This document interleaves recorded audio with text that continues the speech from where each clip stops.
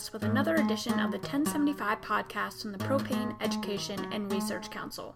Today, we're talking about options available for supply planning and storage for the upcoming winter season with Superior Energy Systems, Jim Bunsey, Director of Operations, and Derek Rimko, VP of Operations. No matter what you decide to do this winter, it's important that you have a supply plan. As you know, supply plans look very different depending on region, size of the company, and other preferences. This episode explores just a couple of ways that propane marketers can prepare. Okay, so we'll start. So this is Jim talking. My background is I came from a mechanical engineering background, and I partnered up with Superior Energy about 12 years ago and helping them build propane infrastructure from small bulk plants to large terminals to, small bottle fills. And so anything that has to do with transferring propane from one container to another container, that's what Superior Energy specializes in. So when we say bulk plant storage, we're talking about the small retail locations that'll have anywhere from 18,000 gallons storage capacity up to about 100,000 gallons storage capacity. And this is going to be for your smaller retailers or your average retailers. So even some of the large companies, that's what their typical bulk plants are. And then we move on and we do a lot of work in the midstream for our larger midstream customers where we go ahead and we put in, 90,000 gallon tanks, where we have 1 million gallons of storage on site. We have rail unloads. So most of those guys will unload rail cars. We're going to store them in our tanks and then we're going to fill transport trucks. Transport trucks are going to take it out to our smaller bulk plants. So really, if you look at, we're at the facet of anywhere there's propane storage, we're kind of the experts in the industry to help them out. So I'm Derek Rimko, and I've been here, God, seems like forever. I've been here probably 15, 20 years through plant systems, morphing into Superior Energy. And I came from marketing advertising. I never wanted to touch a pipe wrench or look at anything mechanical way back when. So, and like Jim says, we're really focused on bulk plants from grassroots all the way up to adding storage or adding compressors or adding pumps or adding anything that enhances a system into accomplishing what the customer wants. We go from bulk plants to terminals to standby plants, which are kind of make a little bit of a resurgence, to auto gas. Anything that has to do with propane tanks or compressors or can pumps or anything that puts one of these systems together, that's what we do. So we stay away from the product the best we can, but we try and help out every one of these midstream guys, little guys that are just getting into business, or giant guys who are adding tanks to their existing facility. Wow, I didn't realize it was so extensive with everything that you all do and Superior Energy Systems is responsible for. I'm just really excited to talk to you guys today and learn about your insights and the challenges that might present themselves for the upcoming winter season. So according to, the events that have happened so far this year with COVID-19 and the lowering of crude and natural gas prices, how do you see those things affecting or creating any challenges for the upcoming season? So what we're really seeing, where a lot of people slowed down during the COVID-19 crisis going on, our sales have increased and our business has increased because as we start seeing the supply chain problems going down, the low crude prices, a lot of people are worried about production slowing down and not being able to get products, which in turn, if you're a propane infrastructure contractor such as us, people are expanding their storage. We're putting out a lot of quotes. We have triple the amount of quotes out this year than we did at this time last year for just increasing storage capacity. Most of these sites we're adding 30,000 gallon tanks, or we're adding multiple 30,000 gallon tanks to the sites. We have midstream where we're expanding rail sidings so that we can have more storage on site. Because what everybody's gearing up to do is make sure that they have the gallons available when peak demand comes up. And it's twofold. They're worried they're going to be able to get it, but also it's very affordable. If you have a place to store the product right now, you're going to be set up hopefully when things rebound, and they'll be prepared to go. Yeah, I'm going to say that propane has kind of made one of those where it's helped out retailers and it's helped out the midstream guys because it's becoming cheaper. So now we're in that spring, summer, fall area where these guys are looking to jam the storage into their facilities, update anything that might not be that they've looked at for a while, and they want to get it up to top performance. And once they get this in there, whatever happens with propane, if it stays down or it starts to trickle up, they'll at least have the containers that can help them get through whatever hits them, whether it's cold weather or an influx of bulk plants or peak shaving plants or standby plants using a lot more product. They won't have to, go anywhere else. They'll have the storage on site or be able to get the storage. Can you explain a little bit about some details of those solutions and the options available that you're working with people on? So one of those things is to help us increase moving the gallons as demand comes up. So we look at that, and we're going to talk about our terminals that we're building right now. One of the biggest things that we do right now when we build a terminal, we design the terminal so we can fill the transport truck in about 15 to 20 minutes. So we're filling about 700 gallons a minute, which, again, I always say time is money, and that's what we're trying to do to help these guys move the product to move it. So what we're doing for them is they have a limited number that they can do. So if they have an 8-hour working day, or they can take loads, for 8 or 10 hours a day, we're helping in designing terminal automation that becomes a 24-hour automated site. So what happens is a truck driver will pull in that takes loads of propane out of there. He's going to have a number that opens the gate. It lets him into the gate. He's going to pull up to the pump, and he's going to put in his information to identify him. They're going to identify the truck and the trailer. The computer will then know they can only put 9,000 gallons in or 10,000 gallons into his tank, and he'll be able to take the delivery. When he's done with that delivery in 15 to 20 minutes, it prints out a BOL form. So what happens? It becomes fully automated, and they can utilize their terminal 24 hours a day. So in return, as long as they have enough storage, we can move product all day long. So that really helps them with supply and demand. We've done this with several of our terminals in the past couple of years, and it's really paid off well for them. The other thing that we're doing also, and a lot of quotes are going out this year, is increasing the number of spots. So we're increasing the rail spots. So let's say they only have 1 million gallons of storage.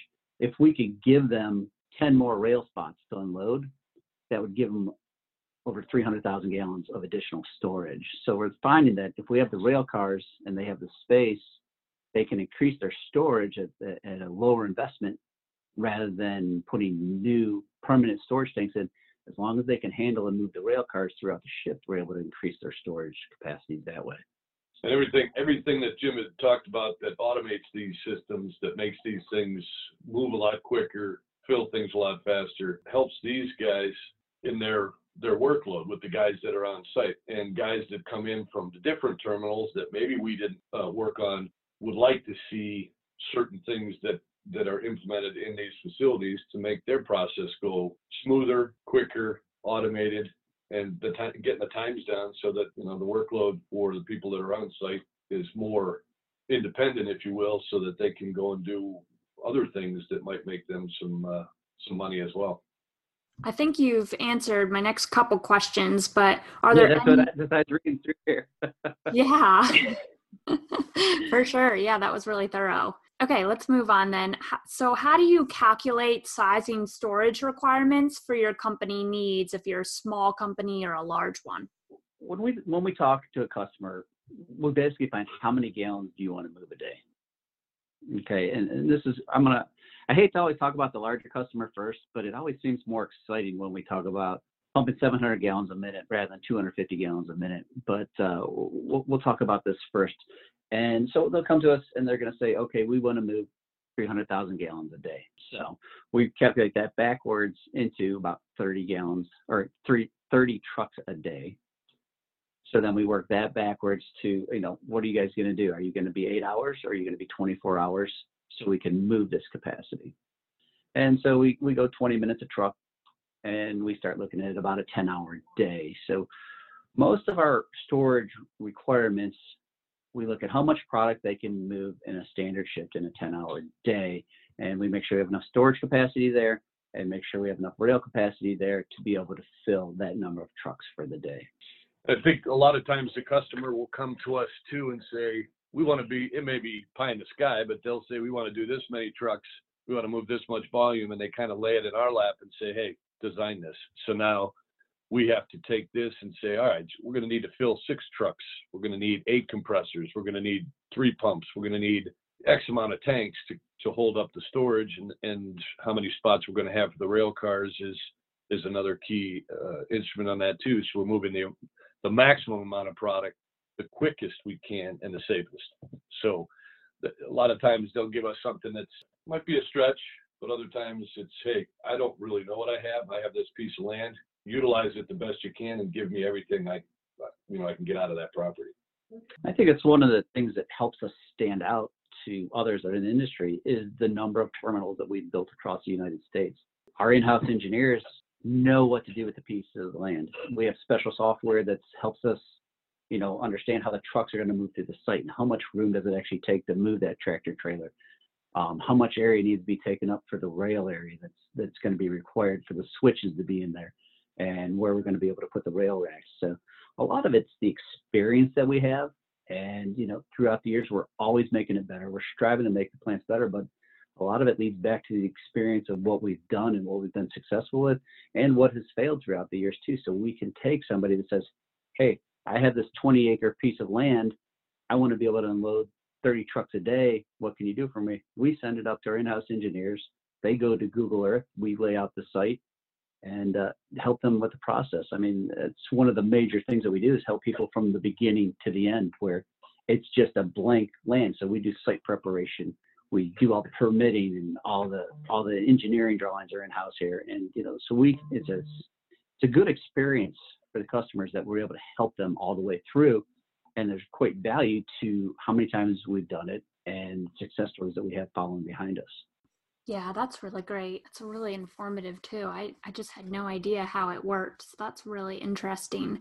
So I'm curious, what's the timeline for these kind of storage builds? So if a marketer wanted to do this for the upcoming season, when and how should they start? How do they get started? What are those first steps?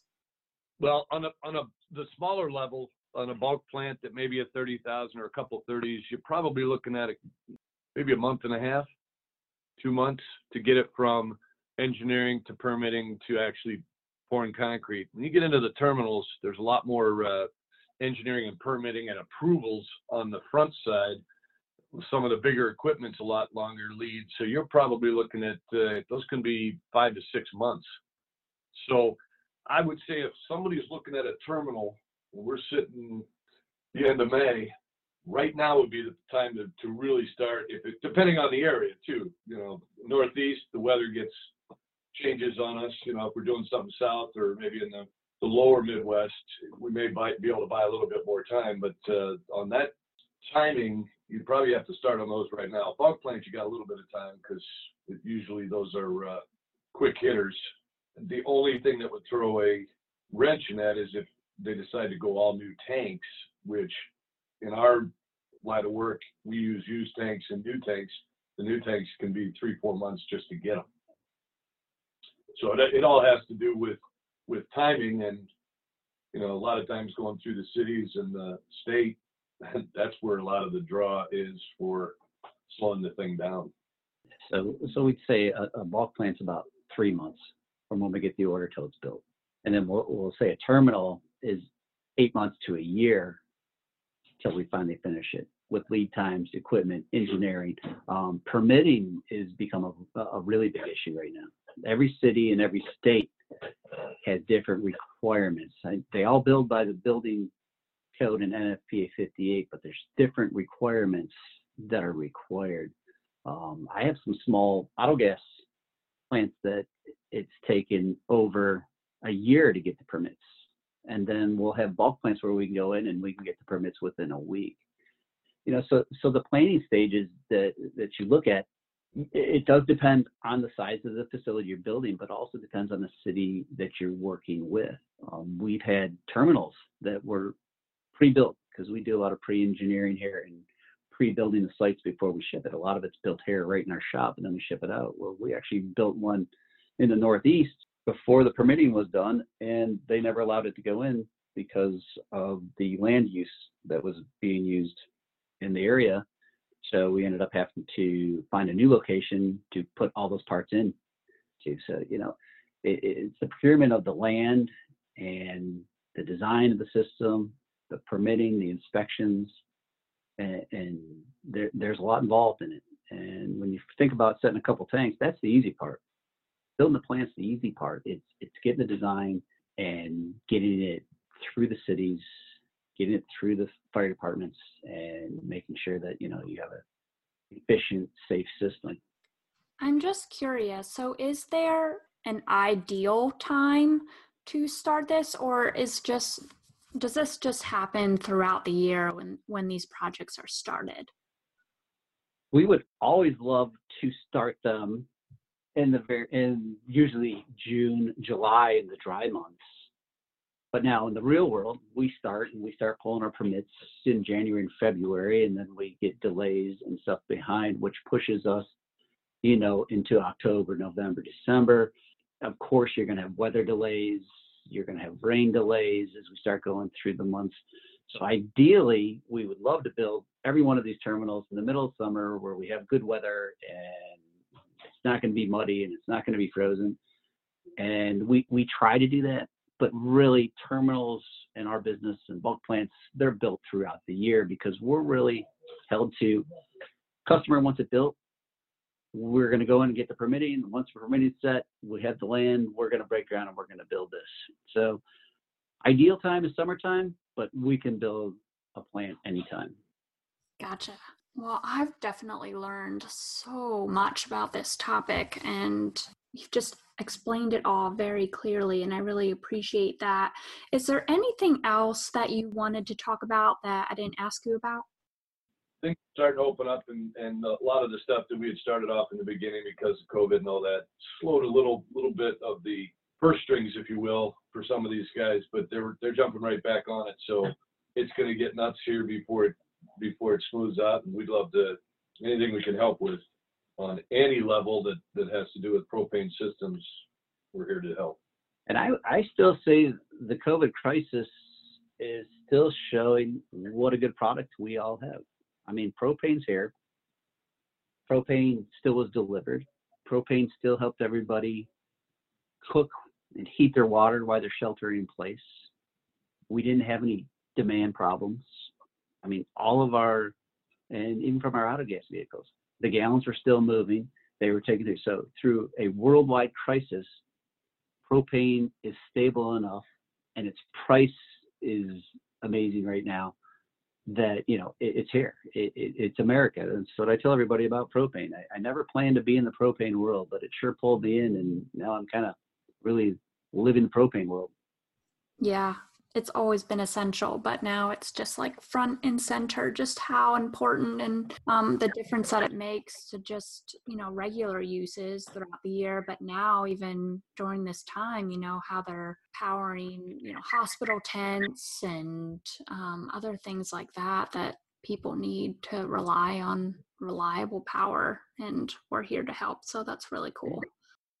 And it's easy to transport. It's easy to move. It's at safe pressures. When you compare to some of the other alternatives out there, it's just propane still keeps going, and it's key. It's key to what we have going. I'm happy to be part of the industry. We never had to worry about not working here because we just still had to keep figuring out how we're going to keep working. And I just got back yesterday. I just sent 2 tanks down in Fort Myers, and now I'm back in Cleveland. So it's we're still moving. We're shipping auto gas dispensers out of here daily, complete skids or just dispensers. And we're building transloaders to help people that don't have terminals yet, but we can still unload rail right to a transport. It may not be as fast as a terminal will, but we can fill a transport truck from a rail car in 45 minutes. And, as long as they have a rail siding, they get a permit to transfer product there. It's another way that we can get product around the United States where it needs to be, so the users have reliable propane services to keep them going. Yeah, that's great. Well, we appreciate you inviting us to the call. And if anybody has any questions or concerns, you can find us on the web at superiornrg.com, and we'll be happy to answer anything for you. For our listeners, if you're interested in sharing other ways to prepare for the winter season or have feedback about this episode, please email me at editor@propane.com. Thanks for listening.